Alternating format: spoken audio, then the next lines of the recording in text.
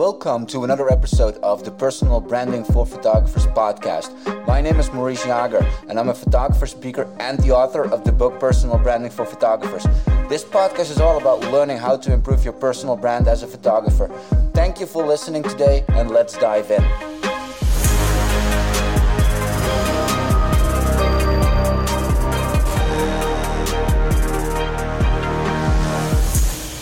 Welcome to this episode of the Personal Branding for Photographers podcast. And today we have Peter Hurley on the podcast.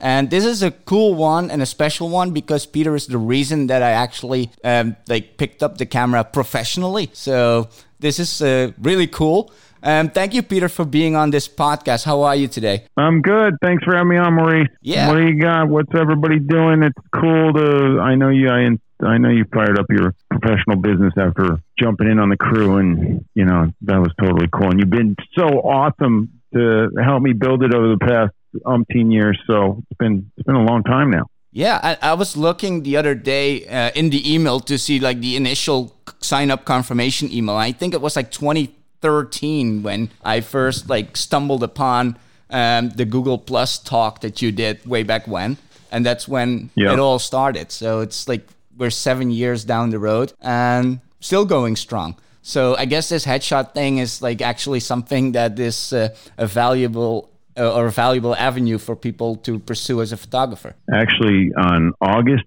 2nd of 2013, you signed up for the Headshot Crew. You looked it up? Wow. Yeah, 3 days ago. 3 days ago was 7 years. Wow. Yeah. So we have a little anniversary recording at this point. There we go. 7 years later. Wow. So I've been putting up with them for 7 years, people. Can you imagine? Yeah, I don't envy you at this point. I know it can be a pain. I remember the portfolio reviews vividly. Well, you just I looked at one of them, I think the second one, because the first one was over Skype when there was not an audience listening into the reviews. And the second one was dude, your colors are so messed. What are you doing? Yeah.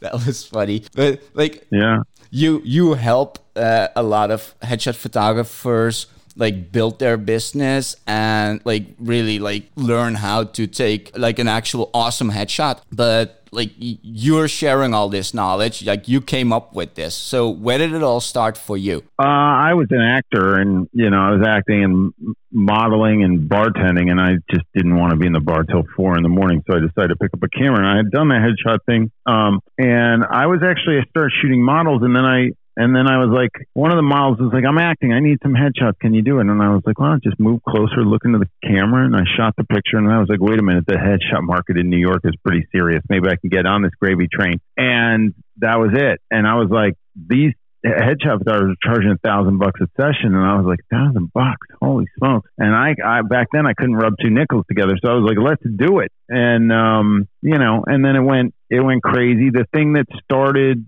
to give me the worldwide presence was when the F-Stoppers walked into my studio. So I was sitting here doing it in New York, minding my own business. I didn't know anything about the teaching or the shows, or I didn't know what WPPI was and never even heard of it.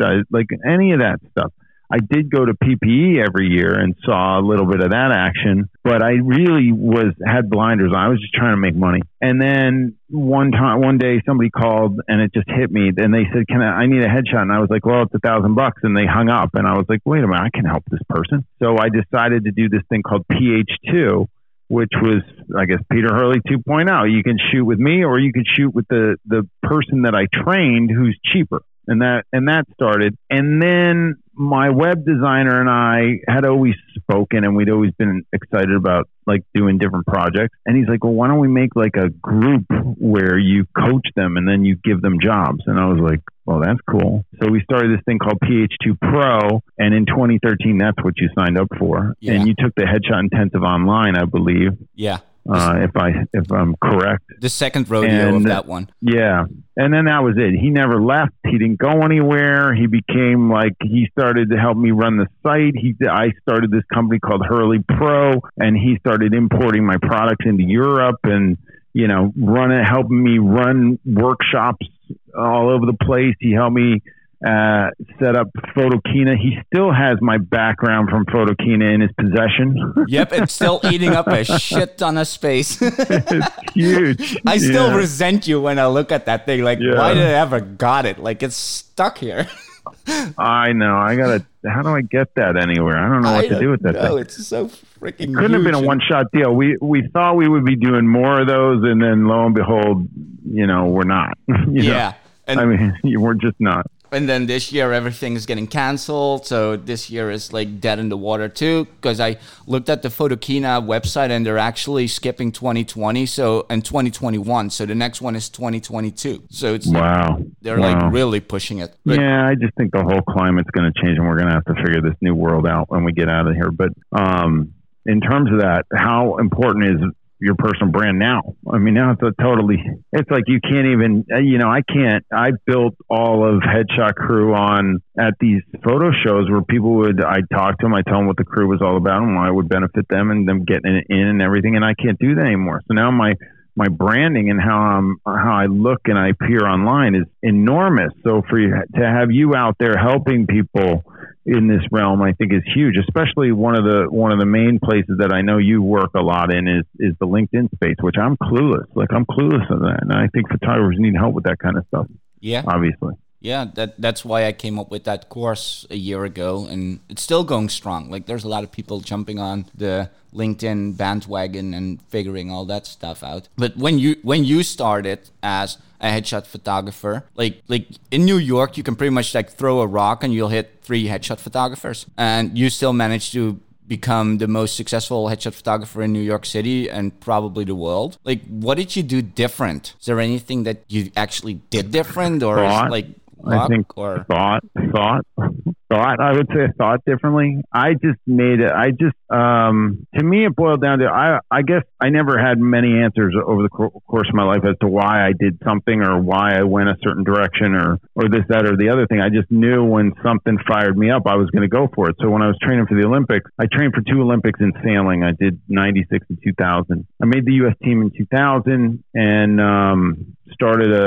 picked up a camera shortly thereafter. So it wasn't like, so basically it's like, once you're competing at an Olympic level, you don't go off into another direction in life and half-ass it, So I just used the concepts that I had done. I was like, I know what it's like to be at the top.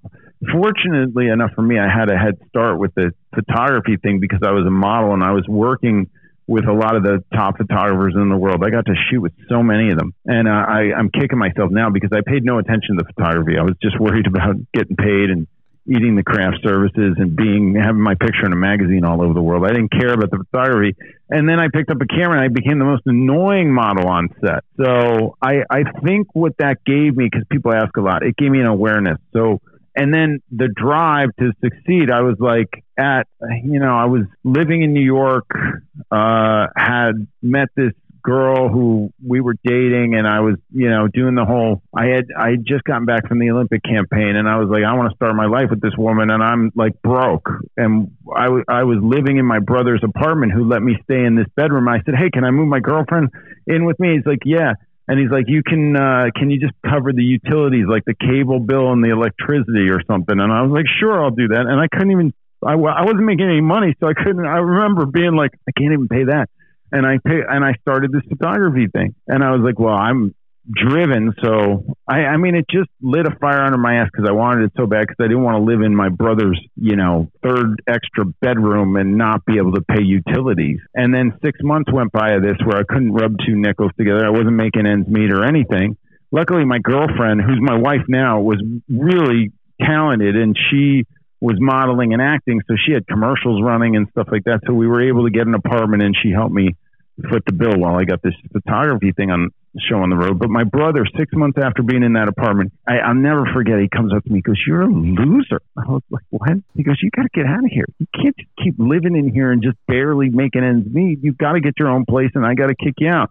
And I don't know how I'm glad he made the decision when he did, because I'm sure he would have let me stay there another year if he hadn't said that. I guess something in his brain was like, what is my brother doing? I never forget, you're a loser. And I was like, to have your older brother say that to you, I was like, oh my gosh, Yeah, that's not I got to pretty. go. Yeah. Yeah. And I was like, I got to go. And I thank him to this day because he kicked me out. And I remember years later how proud I was of opening up a studio that had a room in the back. And I was like, hey, to my older brother, hey, you want to rent the room in the back of my studio from me, and we'll, be working together and kind of together again on a daily basis. And he's like, yeah, that's worked out perfectly. So he lived a couple blocks one way. I lived a couple blocks the other way. And, that was like 2008. And in 2000 is when he kicked me out. So, 2001, he kicked me out in January 2001. I got my first studio apartment, and I was just looking for a southern facing window because I wanted the light. So 7 years later,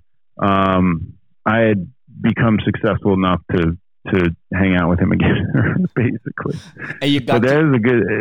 You got the good apartment. story. You got the apartment with a southern facing window because you started shooting headshots, like sitting your ass on the windowsill and just like shooting people with the daylight, right? That was it. Yeah, I was just looking for a southern facing window that was as big as I could find, and a rather inexpensive apartment. I remember it cost me $21.60 a month, and it was southern facing on the 27th floor of this building on the West Side Highway, and it was a studio. So I started my business in there. So when did we get married? I don't know. 2000. Yeah, I guess we got married in June of 2001. So we were in there in January of 2001. So, people came in and, while it's a studio, I'd be like, I don't know, my wife was just hanging out in there while I was shooting, or if she took off, or I forget. Yeah. And then she got pregnant with twins, and I was still in there shooting, and I was like, this isn't going to work. We got to move into someplace bigger. So we moved into a 2-bedroom. And I'm serious, like the kids were in a room that was like 5 feet away from it was like the room next to the living room. And I was shooting in the living room with the southern facing window there in the same building.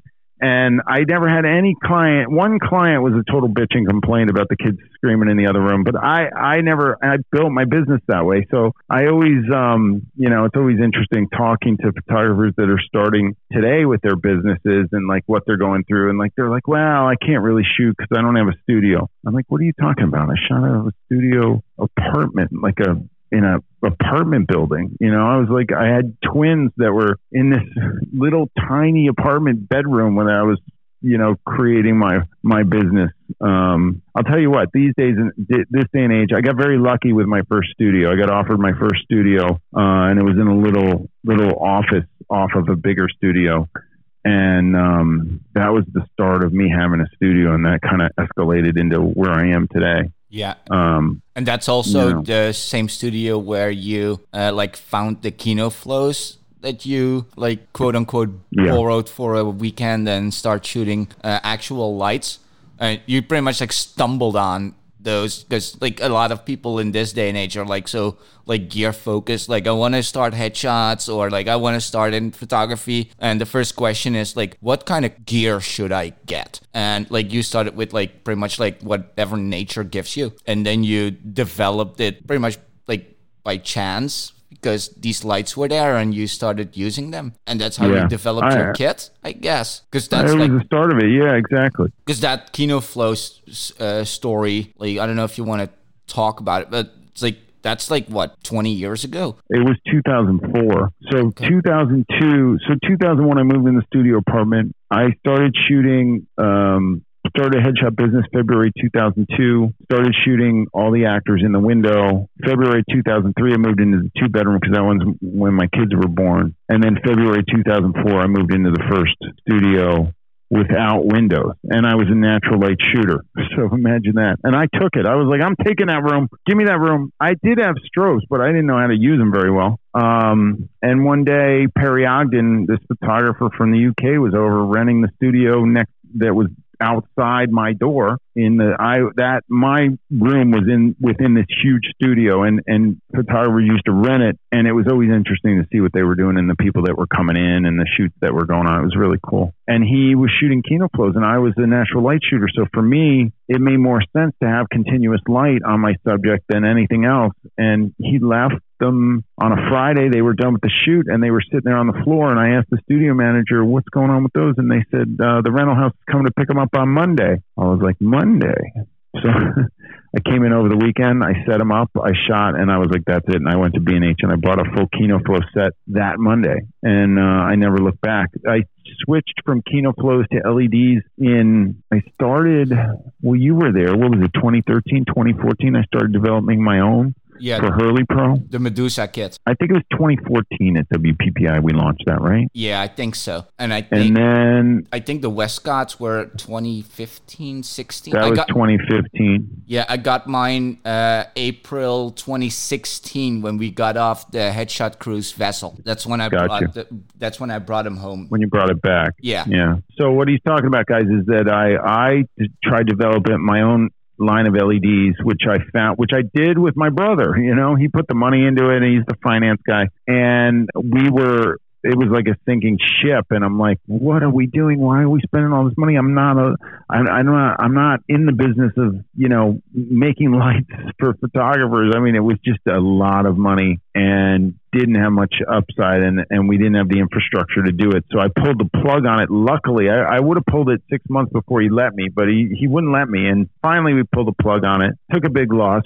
but the good news is that we made some really cool lights that people liked, and it caught the interest of the president of Westcott at the time. And she met with me and she said they were starting to use influencers to make products, and she said, we like you. We like your idea. What do you want to make? And I was like, well, I want to kind of make the lights that I was making or something that I could use. I wanted to solve my problem, a solution for my headshot problem, which was KinoFlows were fragile and too big to travel with. So I wanted something that I could travel anywhere with and that I didn't have to worry about if they were going to break. And LEDs just did that. So they came out with this flex panel. We designed the first flex kit. The Peter Hurley flex kit went on sale and it went nuts. And now we have a Pro Cine kit that's out. We have a Daylight Cine kit and a Bicolor Cine kit, as well as the Pro DMX Cine kit. So there's 3 of them now. With my name on these kits, and they're just phenomenal, and it solved a big issue for me. I still have my KinoFlows, but they're in the closet. I haven't taken them out, and I don't want to get rid of. I don't know what to do with them because I don't want to get rid of them. They're the original, but I just don't fire them up anymore. You're just collecting dust for like old time's sake, pretty much. Like they mean something, so you don't want to get rid of them. But like same as that, like, what is that, like, big freaking light in the studio, that square thingy? Oh, yeah, that thing's out in the hall, too. I don't know what to do with that, the VistaBeam 600. Yeah, that one. Like, that's been around for years, and I don't I think we fired it up once to use it as a photo booth light during one of the PPE headshot group parties or whatever. Yeah, heavy. Yeah. So heavy, and it's fragile. It's tough to use. It's just amazing where lighting's come, and I'm just so glad to hook up with Westcott and do that with them because, you know, it gave me now I can, if I come up with an idea, I have a solution, I have a way I can make it. So it's kind of exciting. So what you're saying, like you have the gear development right now that developed over time, and like I guess you were always like the kind of guy that like solves problems. So even with the headshots, like you were like shooting all your friends because they needed headshots. Like they had a problem, you had the solution because you know how to handle the camera and like develop the film and all of that back in the day. And like, how do you see it in this current like market with like the changing times? Because I think like you are shooting more corporate than models at this point. Like how did you get that switch? Because like I think it just evolved. I don't know. I really, you know, I've been fortunate where and this is kind of an issue with not an issue, but on the headshot crew, you know, I can get the photographers to shoot well. I can get the portfolio sorted out. I can do all that marketing and selling yourself. You got to do that. Like, you got to know how to do that. Like, I don't market the way other photographers do because mine was all done in 2001, 2002, 2003, 2004. And that created the base that I have now. And it still works. People still walk in my door for headshots. So, you know, I think it all stems from the work. Like, if the work's good and you can get yourself out there a little bit, you're going to be fine. And I think a lot of photographers have issues with where they are, the locale or the little tiny town they're in, that they're like, no, there's not enough people in this town. I was talking to a photographer earlier today on the phone for like an hour because he's competing with a photographer in the same town. I was like, why do you think like that? Like, I was competing in New York. What the hell are you worried about? Like, I was in New York. Yeah. Like, and I rose to the top here. Like, what the heck are you talking about? And now with everything that's going on, I think talent just is the killer. You know, if you're talented, you can go anywhere. You can go anywhere. And I think that there's always a market for people that want the best of something, no matter what is going on. Like the lower levels of the headshot industry, people are walking into these photo booths and taking pictures and using those for whatever they're doing, right? And all the photographers are up in arms that would compete with that. And I find it funny because I would never compete with that. Well, one of my clientele is not going to be happy with going into a photo booth and shooting that when they could come to me, you know, and happily pay my fee and happily work with me and say they worked with the best. Like there's a value to that. Yeah. And there's people who operate like that. You know, there's people that go down to Canal Street and get the fake Gucci bag. And then there's people who walk right into Gucci and fire it right up, you know? Yeah. So it's just, it's always going to be out there. So it's a totally mentality and talent based for me. And we don't know where the world's going right now with the pandemic still in full bloom. So, you know, we just don't know. So I think that if you really look at skill set and talent, it's always now we're going to have to pivot and make changes in the way we operate and such. But I think the market's always going to be there for people that are talented, period. Yeah. Like I remember conversations we had back in the day, because I'm like in a city of 150,000. Like you've been here. Like it's not New York or London or Paris or whatever major city. And I have headshot photographers like 30 miles out in Amsterdam. There's a guy, and I'm like an hour and change out of Amsterdam, and people are still traveling to me. And it's like, I guess it's because I was one of the early ones and developed the market, because my competition was like first person shooter video games. So because that shit is called headshots too.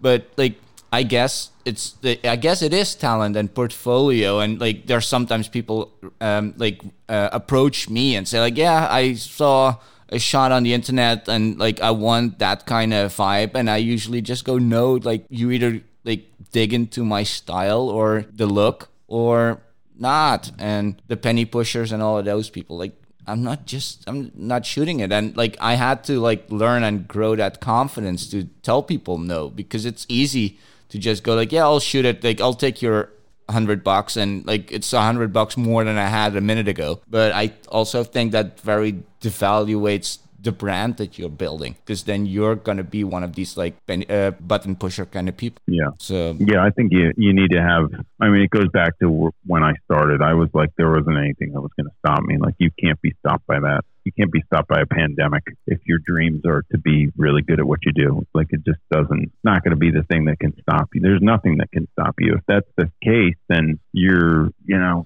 to get it done. And it's based on persistence. You know. Yeah, nobody was going to stop me. I was going to stop. Yeah. Is that the mentality that you grew while being in sports? Because that's very like I grew up in sports as well, not Olympic level, but like pro team. But like it's always like eye on the ball, focus, like go time, and not give a shit about anything else. It's just like eye on the prize. And is that something that you like took into your career at this point? Is that like something that you developed as sort of a character trait? I think a lot of people get a lot out of sports. I mean, you competed in soccer at super high level. You know, it's like, you know, to compete at that high level, you have to produce, and there's a mentality at it. I mean, you know, what do they say? Hindsight's 20/20 or whatever. But yeah. But I look back at my Olympic career, and I knew going into all these events that I was already beaten. You know, with my mentality, and I knew when I wasn't, and I knew when I was peaking and when I hadn't peaked, and when I wished that I had a different mentality for something, but I was aware of the mentality. For instance, I was winning the Olympic trials after the first day in San Francisco in 2000, and you had to win to go to the Olympics. I finished fourth overall, and I ended up. What happened? So I ended up the next day. So I got off the water, and the guy who was supposed to win, there was like a pecking order. Like, you knew the guy that was doing the best. Yeah. And the guy who was supposed to win was like, if you keep sounding like that, nobody's going to beat you, and immediately that was like, I already had given him the win. I was thinking like, who's going to be the best to represent the United States, not what's the best for me. And the solution was that guy didn't even win. Another guy won. And then he went to the Olympics and got his ass kicked.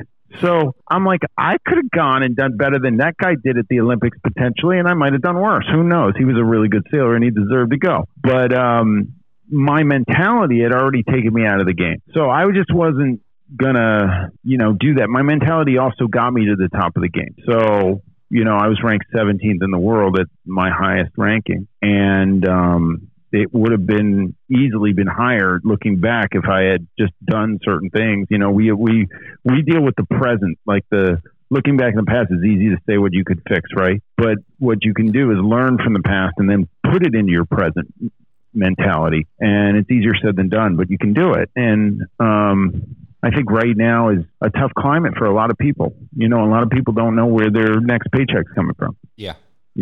Having trouble putting food on the table. Families are coming together to support each other, like people across. And the thing is, it's global, which is really interesting. So it's not just country based. You don't see one country like going into a recession or having a heck of a time with their economy because the rest of the world's flourishing. It's like the whole world is under this spell. So it's going to be interesting. We haven't seen this in history. I guess they didn't have the infrastructure in place for us to know what was going on during the Spanish flu, but it's just interesting. So basically what you got to do is you've got to figure out what you want and then just work your ass off and be really talented at it and then go get it. And I think things will fall into place as we go. But having structures in place that work, like, what would you do if you knew, if you were going to give, you're interviewing me, but if you were going to give somebody your 5 top tips on how to promote their brand, what would they be? And the answer, you can give the answer in a minute, but the answer would be exactly what anybody listening to this,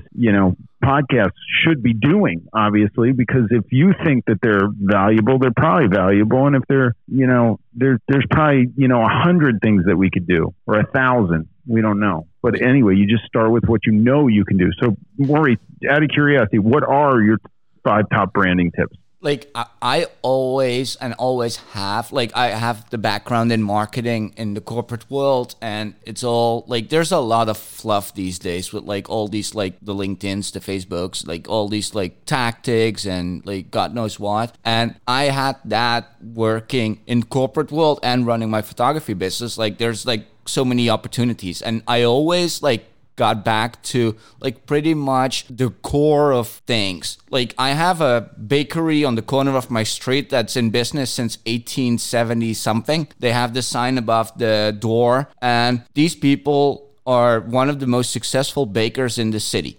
They have the people like out the door waiting. Like there's like 20 people waiting just to get like a loaf of bread. So, and what these people do is like they built a community. So they're centered within a community. And that's what I did starting early on. Like I built my community of the people that I want to work with. So like I started my headshot business, like there was no headshot business market, like anything in this country. So what I did is like I approached like all the C-level execs that I worked with and told them like, okay, I'm starting this new business.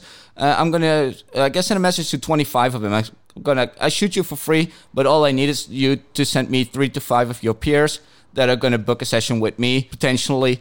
And that's how I like created the community. So that's one. 2 is like always, like I always talk about my personality, the way I am, like my content and all of that stuff is very personal and very like just me. So you either like it or you hate it. Like, and if you hate it, I'm not going to be the person that is going to shoot you, which is fine because we're going to have a problem in the studio at some point because we don't like sync. And I use that as a selector, and the people that really like what I'm saying, they just like, oh my gosh, like, dude, I love it. I'll like get you a check right now. Like, so it's like, it's a lot of that, like just like being in front of it, like building an audience and building a community and doing all of that. And with this pandemic, when most people are not shooting, it's like the perfect time, because now we have all these platforms. We don't have to go into like a networking event in a bar or in like a conference center or whatever. Like we have all these platforms. So building those connections and building that network right now is like the easiest thing to do, because everybody's stuck at their computers. So that would be like the most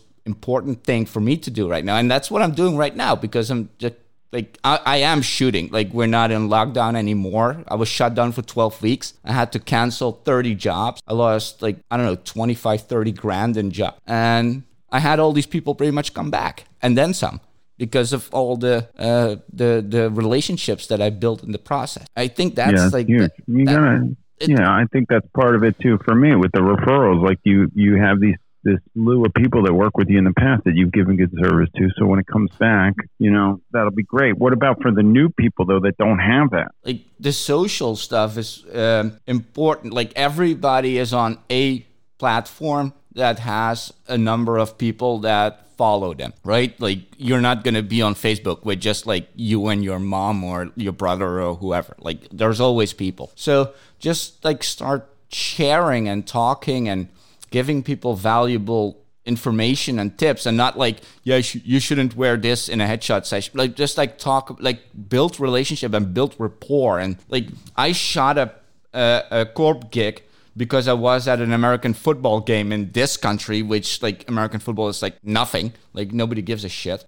But I was at a game and like I shared a picture on Instagram, LinkedIn, like all of that stuff, and shared a story how I watch all that stuff all the time and yada yada yada. And like the guy saw it, he's like, yeah, I was at that same game. We actually need shots for the business. Like it doesn't have to be super, like it's not rocket science. It's just a matter of like sharing who you are. Like you do this with your Instagram stories and like all of the content you put out that's very personal at this point. Like you get feedback off that. Maybe not clients, because like maybe you have like, but like you and I have like sort of a like mixed market with photographers and clients. So like we target to a little bit to both. But I think like sharing what you care about is the most important, because that gives people the opportunity to get to know you and like you or hate you, but at least you are relatable in some respect. And that's why people come to me and not to the next guy, because they like the voice. They like the narrative, what I'm saying. Yeah, that's great. That's great. And I think that's like that's important, even if you're starting out. Like get a portfolio, and if you don't have people to shoot, just like get your feet wet and get it going and get like the ball rolling and turn it into a snowball. Because that's what I did. Like I remember you telling me like, I don't know, what is it, like 7 years ago? Like get people off the street and shoot them. Just like get going. Like, I don't care who it is. Like, you should be able to get a good picture of anybody. Everybody's walking around with a face on. You can get their face in front of your camera. Yeah. I have people in the studio sometimes, like, saying, like, yeah, I don't know how I look. It's like, yo, you walked across the street, like, looking like this. So why would you look any different while you're in here? You had the confidence to go outside your own house looking like this. So why are you freaking out right now? But it is what it is. Like people should actually just like shoot and create what they want to create. And I do believe that a lot, like the work you put out is the work that you're getting. And that's why I niched, because I don't want to shoot weddings and I don't know, family portraits and all that stuff. That's not my forte. And like I figured the importance of niching. But how do you work with that? Because you shoot headshots, but do you shoot other things, or did you niche and always stuck to it? Or what is your thought on this? I shoot whatever comes my way. I'll shoot whatever. If they put it, I used to think if I could put it in front of my camera and get paid, I'd do it. So I started my first commercial job was shooting still life stuff. I shot sneakers for Reebok, actually. That was my first commercial paycheck. And then shot weddings, a few here and there. I mean, I haven't done that. I don't know. I stopped doing that way early on. But portraits, of course. I don't get much stuff for families and stuff like that. But if a family is aware of me and they want to come in the session and do something, I'll do it. You know. But yeah, I do whatever comes my way. I mean, whatever pays the bills. Do you treat them as your portrait sessions or as a headshot session, or how do you go about when people approach you for like a family portrait or a product shoot? How do you? Yeah, I mean, they come in and, usually a family portrait session would fall under my portrait category. So the pricing would be around that. And then I just make it up as I go. Usually shoot individuals of everybody and then them as groups and stuff like that. I just like doing that. I like coaching first. If I get a job shooting, I was shooting for companies like their products, it would depend on their budget and the number of things I had to shoot. And sometimes it would just be on a day rate. How much can we shoot in a day? Here's the rate that I'm going to charge you. And that would be it. So, yeah, I think product photography could be a big thing now because, more people are putting stuff online and there's more sales online. So everything needs to be shot. So that's something photographers could look into. Yeah. And do you always do you take their budget into account, or is it just like, this is what I want to make in a day, so this is going to be the number? Yeah, sometimes it's that. Like now, that's something that you can leverage off of. If you know your rates and you know what you can make just sitting in your studio, and if you're busy, you could tell people like, hey, this is what I charge. So if you want that, I'm going to charge around this because that's the same amount that I would make if I was shooting this other thing. And that really worked well for me.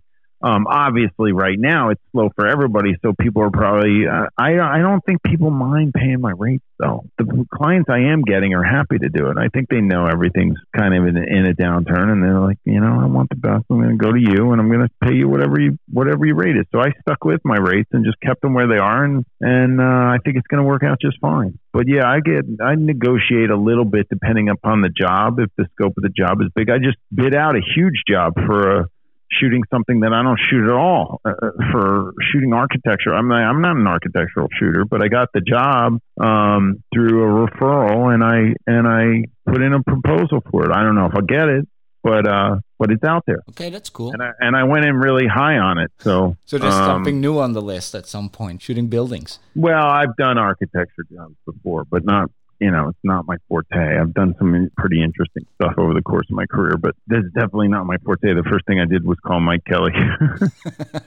Yeah. He has tutorials about it. So.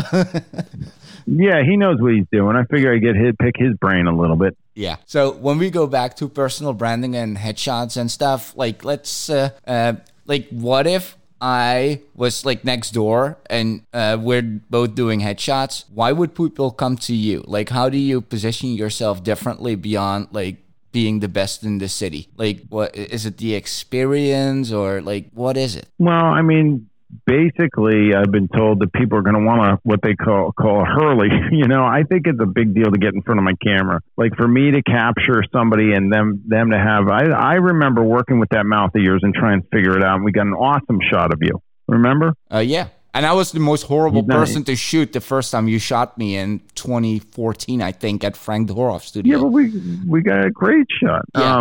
So I have a skill set that most people don't have, because even if you are a headshot photographer, there's so many more things to it. There's so many more colors and there's so many more levels. It's like different frequencies that people are on. For me, I'm seeing what's happened is over the course of my career, my attention to detail's gone through the roof. So somebody gets in front of my camera and it's instantly these little ticks going off on, okay, I got that. I see this person's reacting like that. So I'm doing facial recognition stuff on recognizing what their face is capable of doing before they get in front of my camera. So I guide them towards that. I don't think it's a standard practice amongst headshot photographers. So my awareness of people's energy and what's going on intuitively is on fire during the session. So I can't really sell that. If I tell somebody, hey, you're going to get in front of my camera, my intuition is on fire. I'm going to be reading you like a book and it's going to turn into the best pictures of your life.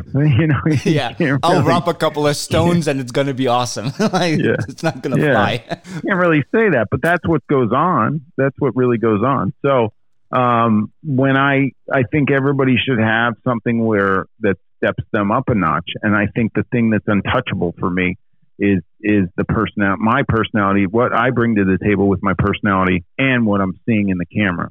Because I coach thousands of photographers all over the world on the headshot crew. You know this. Yeah. And they don't see what I see. Like I sit there and do critiques and they don't see people. I always tell people, look, I want you when I bring a picture up on the screen, we do them on Zoom calls. I want you to go through your brain and figure out what I'm going to say before I say it. Go. And I guarantee you, they probably got the first 5 things I'm going to say. The 6th, 7th, and 8th, they were like, "Oh my gosh, I didn't even see that." Yeah. And I see everything just because I've done it for so long in my, the way I operate. I'm very, I think your personality and what you have built in, you bring to the table too. I don't think the guy across the hall is going to have the work ethic that I have either. I don't think when you train for the Olympics and I guess I keep going back to that, but that's the only thing. If you look at all the guys that I sailed with, all the guys that were successful, when the sailing ended and they went off into their lives, all the people that trained at that level were successful people in other areas of their lives. Yeah. Because of the work ethic and what you go through and how to be the best. You're striving to be the best. So for me, unless the guy down the hall trained for the Olympics, or competed at that level, or I want everybody listening to be, what's the thing you've been most successful in your life? If you've gone through a transition between starting something new and being a really phenomenal success at it, then you can just apply that to something else. And maybe that person across the hall also has something in their life that they were really successful at, and they apply those concepts to what they're doing. And maybe they could catch up to where I am a little bit, but they're never going to deliver a product that's the same as mine because they're not me. Yeah. So, and that client, the ones that I want are the ones that feel that, see that in my work and want to be here and want to pay my rate. So I don't care about the clientele. There could be 1,000 people in New York City in one day looking for a headshot photographer. And probably if you take away just price into it, that 1,000, there's probably 50 that would be willing to pay my price. And out of those 50, maybe there's 5 that really would benefit and be like my clients. So out of 1,000 people, I'm looking for 5, something like that. Maybe it's 10, maybe it's 20, but that's really it. So I don't worry about the fluff, and I don't worry about the guy across the hall, and I don't worry about any of that. I worry about doing the best I can with what I've got in front of me, which is my camera, my brain, and my work ethic. And the way that these 1,000 people look at you, like the 5 people or the 2 or the 10 or the 20, like how do they see you when they never worked with you? How do you leverage or create or control the narrative that people see? What they see on me, basically, I don't know. I'm not that concerned. I guess I am concerned about what they see on me, of me. I'm once I get the booking, I'm more concerned of what I see on that, like of them. Like I'm Googling names. I'm looking for their pictures online. I just had a guy that came in and he just had nothing online, and he's a huge LinkedIn guy. And he's got this huge court case going on, and he didn't have a headshot of himself. So I was like, I gotta get this guy in here. So I got him in here and I shot him. But he, stuff like that. So I don't know that he did any research on me. I always been interested in speaking. I love public speaking. I love being on stage. I've spoken all over the freaking world. It's been amazing. It's just something that excites me. So I'm always working on that. So and everybody was like, you should get a speaker agent. So I was like, I need a speaker agent. How do I get one? I don't know how to get one. Anyway, I should ask these guys, but one of my clients started working with me, and we're going to do this. It comes back to the intuitive factor in me and how I work intuitively with my clients and stuff. But, anyway, we're working on a program together, and she used to be in the Secret Service. So it's kind of cool, the combination of me, the way I read people, and she did polygraphs, the way she read people, and we're talking about people and their brand. So it's going to be an interesting thing, but we're doing talks on it, and we're talking to companies. So she said, I have this agent. We want to meet with them. So I was like, wow, I always wanted a speaker agent. She's got one. All right, let's meet with them. And they were happy to meet with us. And I think the thing that I don't know this, but I'm gathering if they're going to take on a new client, they're going to Google them, they're going to dig around, they're going to find out what that person has online, what their reputation's like, what their social media presence is like, all that stuff, what kind of bio they have, like everything. So they probably knew everything. So they just said when they met me over a Zoom call, tell us about yourself. But I gather that if they were considering taking on a client, it's like me, I'm doing a photography agency now and I'm vetting photographers for it. So, which is interesting because it's got to be, there's more to it than just the shooting. It's also the personality. Is the person going to be late? Are they going to show up to the job? Are they responsible? Are they pain in the ass? Do they ask me a gazillion questions? Do they take my direction and actually apply it? These types of things. Yeah. So anyway, I gather they Googled me. If you Google me, it's crazy. Like a lot of stuff comes up. I'm like, wow. I'm like, Yeah. I don't do it often, but I'll do it. So, if you Google yourself and there's nothing out there, you need to start to create this buzz about the you that you're selling. You're selling yourself no matter what you're doing, basically. And I think that the speaker, just to finish this up, I think they must have Googled me and already seen everything that I told them. And then I felt like I was just talking about myself, which was a little weird. Long story short, they took me on and I booked my first job through them. So, congratulations. Yeah, it's cool. Yeah. It's really cool. I wanted to do that. One of the quick tips, if you go on Google and you Google Alerts, you get onto like a tool that Google has, which is called Google Alerts. And you can I have like alerts for like Maurice Space Jager and like personal branding for photography, like all the stuff that I do. And every morning I get an email of all the new index stuff that has these keywords. So when somebody writes a blog about me or somebody writes like whatever about me, I get that in the mail every morning, so I know who's talking about me. Yeah, I have the same thing, and I'm really competitive. So there's a dude named Peter Hurley in Australia who's like the president of some hotel chain, and I got to beat that guy every morning. Oh, okay. Yeah, that kind of sucks. I have there's only one of me that. There's two. Yeah. One of them is a 17-year-old kid that I don't know. He's not related. He freaking stole my my handles on Instagram, so I had to do like the underscores and like all of that crap because he already owned it, but but he doesn't do as much stuff as I do, so like he's never in that, so I have no idea. Yeah, I had that issue too. I had a little bit of that issue. Actually, my unfortunately, I have these teenage daughters and they Google themselves, and one of my daughter's names is a porn star, which is not good.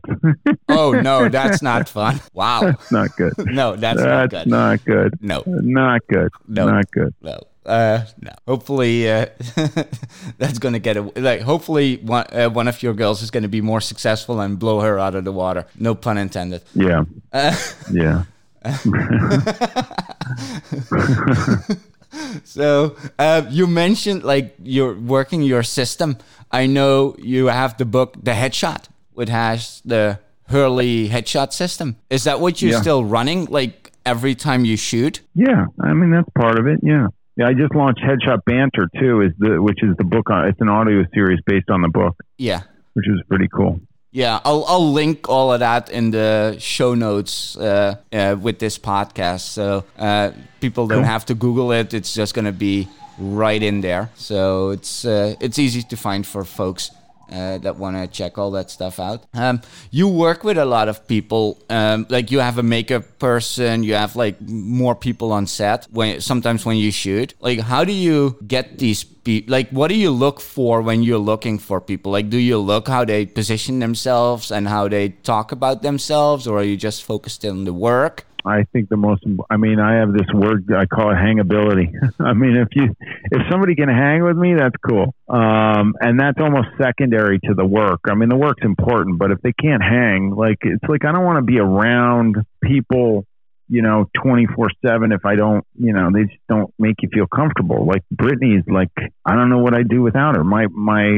She's my studio manager. She's my second shooter. She's my retoucher. She's my assistant. She's just the best. Yeah. And, Brittany's awesome. It's just being able to, and she compliments me so much because her demeanor is so mellow and I'm so riled up. So it's perfect. It wouldn't work any other way. If we were both riled up, it'd be crazy in this place. Yeah, she can handle your thunder very well. Yeah, she's the best. And then I've got my makeup artist who's is more volatile than me. So it's crazy. It's crazy. But that's based on talent. And then also, the ability for us to work together. really need to talk very much on a shoot. We know kind of what's going on after working together for so many years. That's really important. You just got to want to get a team together that you work well with, and then hopefully it's not dysfunctional. I have some dysfunction in my studio with my makeup artist that makes things difficult, but that's between us, and we put up with it because of the talent and the ability to get the work done. So yeah, it's been challenging. Yeah, and you're prone to lighthouse, so there's that. So then there's that. Yeah, there's that. For those who don't know who that is, what that is, when I was working with, did a TEDx talk with a psychologist named Dr. Anna Rowley, and she's like, working with you is like, it's like you're a lighthouse. Like when the beam's on me, I got your brain, and then you're fine. But then your head goes somewhere, and I got to wait for the beam to come around again. And I was like, exactly. That was so funny because like you mentioned that at some point. And I was like, I totally recognized it. It's like she was on the money with that one. So yeah. So you're like very successful in what you're doing, obviously. What is something that you're still struggling with? Like, what are you trying to figure out? What am I still struggling? Keeping it all going, like setting goals that fire you up to go beyond. It's easy to get stuck in a comfort zone. I think what happens is when you have a taste of success and you're successful, keeping that success going, everything gets to a point, unless you have new ideas and new things going on constantly, that it stops. So what happens is you get okay with where you're at, and then something like a pandemic comes along and you start going backwards, and then the freak out starts. So I think for me, it's really about, I just turned 50. I picked up a camera when I was 30, and that was 20 years of my life. It was like this window. And then the next 20 years are like, holy smokes, I'm getting up there. I want to be productive from 50 to 70, right? So as productive as I was from 30 to 50. So it's like, where am I going? What am I doing? And what's the major move that's going to keep me happy and keep me going? It's just routine is not good for me. Like some people are just very happy being in a routine and doing the same thing every day. And I'm not that guy. So that's something that has, been interesting. Yeah. And you just mentioned goals. So what are your goals? Yeah. My goals are, I have a bunch of them, and most of them are based on building out the business models that I have now and then adding to the new ones. But then it comes into a monetary goal. So basically my goal, which I work a lot with Bob Proctor. So he's a motivational guy and personal development coach that I've been working with since 1998. So a lot of my stuff I put on his show, are attributed to his ideas. So one of his things is, okay, if it takes you 12 months to make a certain income, why does it take you 12 months? And what is that income? And then why can't you do that in 1 month? So my goal is to turn my annual income into my monthly income. So and it's been that in the past, and I've done it. So I was like, well, if I did it in the past, why can't I do it again? It's just on a bigger scale, Yeah. My yearly income was not 50,000 when I was a model, actor, bartender dude. I don't think I ever made 50,000. So back then, Bob had me go, okay, so 50,000. What about if you went 50,000 a month? And back then, when I was making $50,000 a year, I was like, 50,000 a month? Are you kidding me? And then I did it. So, and then I was like, how do I do that? And then I was like, well, let's double it. And then I did that. And now I'm like, okay, well, now with obviously 2020 is going to be messed up for everybody's numbers. I don't feel so bad for myself with my numbers being messed up, but those people that are like in major growth mode, like when I was in growth mode, like 2002, 2003, 2004, when it went from 50 to 100, 100 to 200, 200 to 400, 400 to 600 or 800 or whatever. When you're in those modes, momentum keeps you going, and we don't have that momentum anymore. Yeah. So those people that got stuck are like, oh my gosh. It's like my kids are in high school. Like my high school years were so huge. Like, could you imagine missing a year of high? Like, I don't know. We have a meeting at 5 with the school. I don't know if they're going back to school in September. Yeah. Can you imagine not being around your friends for 3-4 months of high school? Like, that's such a huge thing. Yeah. So there's a lot going on now that we really don't know. So I think goals are important. I think getting out of comfort zone, I don't think we have a choice to get out of it. I think everybody's out of their comfort zones now. So it's an interesting time, and there's going to be a lot of growth from a lot of people and a lot of opportunity. And there's going to be those people who close their photography business because they can't get a job and they no longer are going to be a photographer, unfortunately. And the ones that make it and the ones that don't are all going to be based on the work ethic, persistence, and belief. Like if you believe it and you do whatever it takes to get it done, you'll get it done. And if you don't, you're not going to get it done, and you're going to go be whatever you're going to be. You're going to be whatever job is out there that you're probably not going to be jumping up and down about. You got to, hopefully you don't do that. Hopefully you do something that inspires you. Yeah. So on that nutshell, when are you successful in this day and age? Like what needs to happen that sparks something inside you that you go like, oh my gosh, I did this. This is like super crazy awesome. I'll take the family out to dinner. Like I did something awesome. What would that be? For me, most of my successes are like when I make a plan and pull it off is kind of what my thing has always been. All right, if I made a plan, I pulled it off, I feel successful. So I would reward myself in that department. You know me, I'm usually buying sailboats or something when I'm rewarding myself, or a new set of sails or something, or going on a trip, or clothes are big, and I'm I realized in the pandemic, I realized I was like, I'm wearing the same thing every single day. Nobody's even seeing me. What the hell do I care about clothes anymore? I was like, why did I spend all that money on clothes? Mm-hmm. Yeah. It's funny. That is funny. Like you get a new perspective on who you are, maybe. Yeah. Success is different for all. Like people starting out just want to like get booked a couple weeks in advance, or like just get that next client and get a cool job or shoot a celebrity or all of that stuff. Like is there like you have like your goals like written down because you believe in like writing it down, like actually like on paper, right? And you carry. It's funny that you're asking me about this. Yeah, it's funny you're asking me about this right now. So I had my goal written down with the annual income becoming the monthly income. But I found that although I like that goal, I need to have it written differently, or I need to think about it differently. So I kept right now in my pocket. Let me see if it's in there. Yeah, it's in here. I got my goal card and it says, and it's blank. Okay. Because I've been waiting to write recently. I mean, I usually carry one around that says something. So what I do is I write down my goals, I put them on cards, and then I stick the card in a drawer, and then 20 years later I pull it out and I go, oh my gosh, look at this thing or whatever. It's kind of cool. And that's been really interesting. So, the one that I said was about the annual to monthly thing, which is the one I'm working on. So the one that, I'm going to write on that card will probably have something to do with that. But, right now it's just, I'm excited because we've been given this time. And I'm still freaking busy as hell. I don't understand how busy I am. Like I'm like today, I knew I had you. I had another call at 12. That call went for over 2 hours. They were still going by the time I talked to you. I got to jump off this and get on the crewcast right momentarily, which means I gotta run soon anyway. Yeah. But it's crazy, like how busy I am with everything going on. I'm still shooting a little here and there, which is great, and making it happen. Trying to keep the head above water and stay positive. Yeah. Do you also have goals like, I definitely want to shoot this person at this point in my career? Like, do you have somebody on your list that you want to go like, dude, I want to shoot this person. Like, if I can get him in front of my lights or her, then that will be so freaking awesome. I used to be like that, and I still feel a little bit of that. But I guess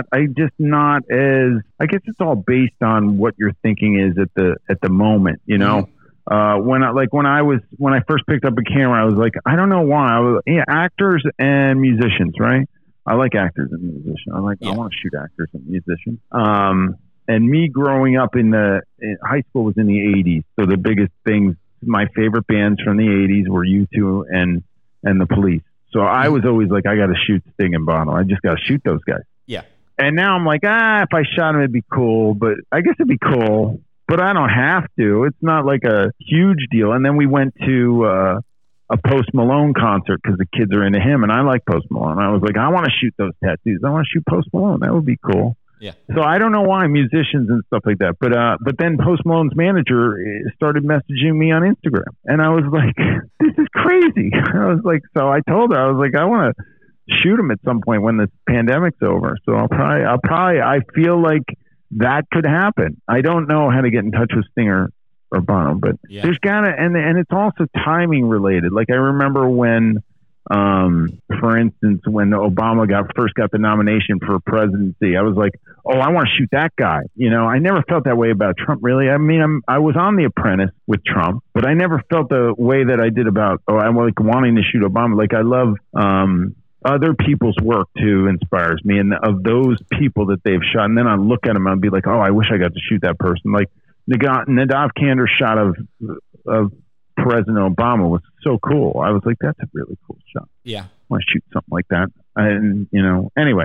The dude is very photogenic too. Yeah. He's good. He's good. And it's sometimes somebody's who's hot in the news right now, or maybe it's somebody who I just really love the human face. So, and I think the opportunity of shooting celebrities is awesome because they're known and they've been shot by a bunch of people, and you get to have recognizable people in your portfolio, and it kind of solidifies you as a being one of the top in your field because that person's in front of your camera. Like you shooting Chris Matthews. Yeah, that was cool. I love all that. Yeah. Like I love all that, but I never like predetermine who it might be or who's coming my way, who I'm going for. Maybe I should do that more. Maybe that could be my goals coming forward. Yeah. I really love the celebrity work. So sometimes celebrities happen. Well, sometimes celebrities happen you don't even know. Like Ariana Grande was in my studio. I shot her, and then she became Ariana Grande. She was 12 when I shot her. You know, it's like, that was cool. Yeah. I saw her, you know, before all this success happened. So it's cool to see, you know, she, and again, I go back to belief in yourself. Like, she was 12 and she told me, she said, you know, I'm going to be a superstar. And I was like, I looked at her and I was like, what? She goes, yeah. And I looked at her mom and her mom goes, she is pretty good. I was like, really? So, and then she becomes this huge thing. So it's belief. It's belief in yourself and what you can do. Like, if you think you can do it, you can. And if you think you can't, you can't. That's simple, basic stuff. Cool. Basic. I like that too. Yeah. End this podcast with. So where do you want people to go when they want to learn more about? I think if they're a photographer, I'd love to have them in my arsenal of photographers, which is the Headshot Crew. We have 17,000 photographers all over the world. We farm out jobs to photographers for headshot photography through my other company, Headshot Booker, which is a photo agency for headshot photographers. And we also have a locator on headshotcrew.com where people are getting referred jobs. You know, I think all of that is big stuff, and that's where my coaching is. So if you want to become a better portrait photographer, definitely check out Headshot Crew. I know it's helped me a ton because I'm a student of the game and I'm constantly learning. I know Maurice had a huge growth curve through being part of it, and a bunch of people have, and we make money. So if you want to add headshot photography to your list of services, I don't think there's a better place to go to figure out how to do that. Yeah, and if you want to learn more about Headshot Booker, then listen to episode 14, which is the previous one, when I talked to Tony Tave, and he talked about Headshot Booker extensively, and there's a lot of stuff in there if you want to learn more about Headshot Booker. And I'll link all the socials, the Instagrams, and all of that in the show notes, so be sure to look for that and follow Peter on his social accounts. Thank you so much, Peter, for spending the time with us and sharing your insights. I appreciate it. Thanks for having me, Maurice. Yeah, Peter_Hurley is my Instagram if anybody wants to follow there. Yeah, I'll link everything. It's going to be fine. Awesome. And that's it for today. But before we part ways, let me invite you to my personal branding for photographers community on Facebook. The group has already around 700 photographers who want to learn everything about improving their personal brand. Make sure to add yourself by going to mauricejager.com/Facebook or subscribe to my podcast on your preferred platform. Thank you for listening, and I'll see you on Facebook, or you'll hear from me in the next episode. Enjoy your day. Talk soon. Bye.